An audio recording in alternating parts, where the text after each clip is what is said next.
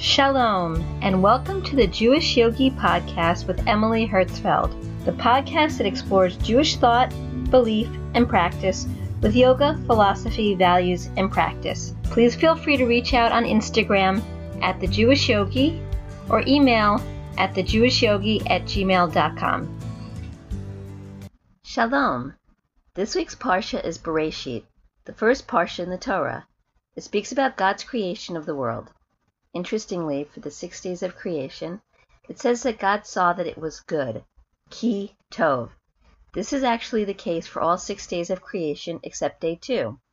Rashi explains this exception by saying that God actually completed the waters of day 2 on the 3rd day, when plants and land were created, allowing the waters to form into rivers and oceans, which is why in regards to day 3 it says the phrase, "it was good 2 times," for the element of creation of day 2 and of day 3. This is for another discussion, though, and our discussion now is focused on how God saw that his days of creation were good. This is very significant.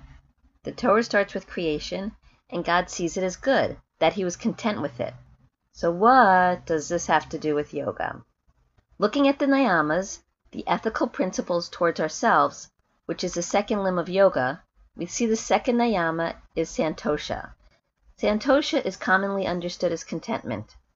The word Santosha comes from 2 words, Sam, meaning completely, altogether, or entirely, and Tosha, meaning contentment, satisfaction, acceptance, being comfortable. Combined, the word Santosha means completely content or satisfied with, accepting, and comfortable. This sounds like Hashem when he said, "This is good" about his creations. So how can we be like Hashem and see things as being good?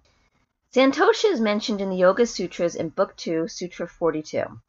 Commentators like Satyananda and Mishkala Joy Devi, the author of the book The Secret Power of Yoga, discuss Santosha as being grateful.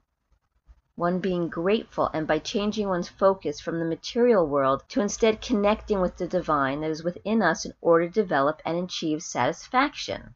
This reminds me of the quote from Pirkei Avot, Perek Daled, Pasuk Aleph, Chapter 4, Verse 1, where it says, "Who is rich?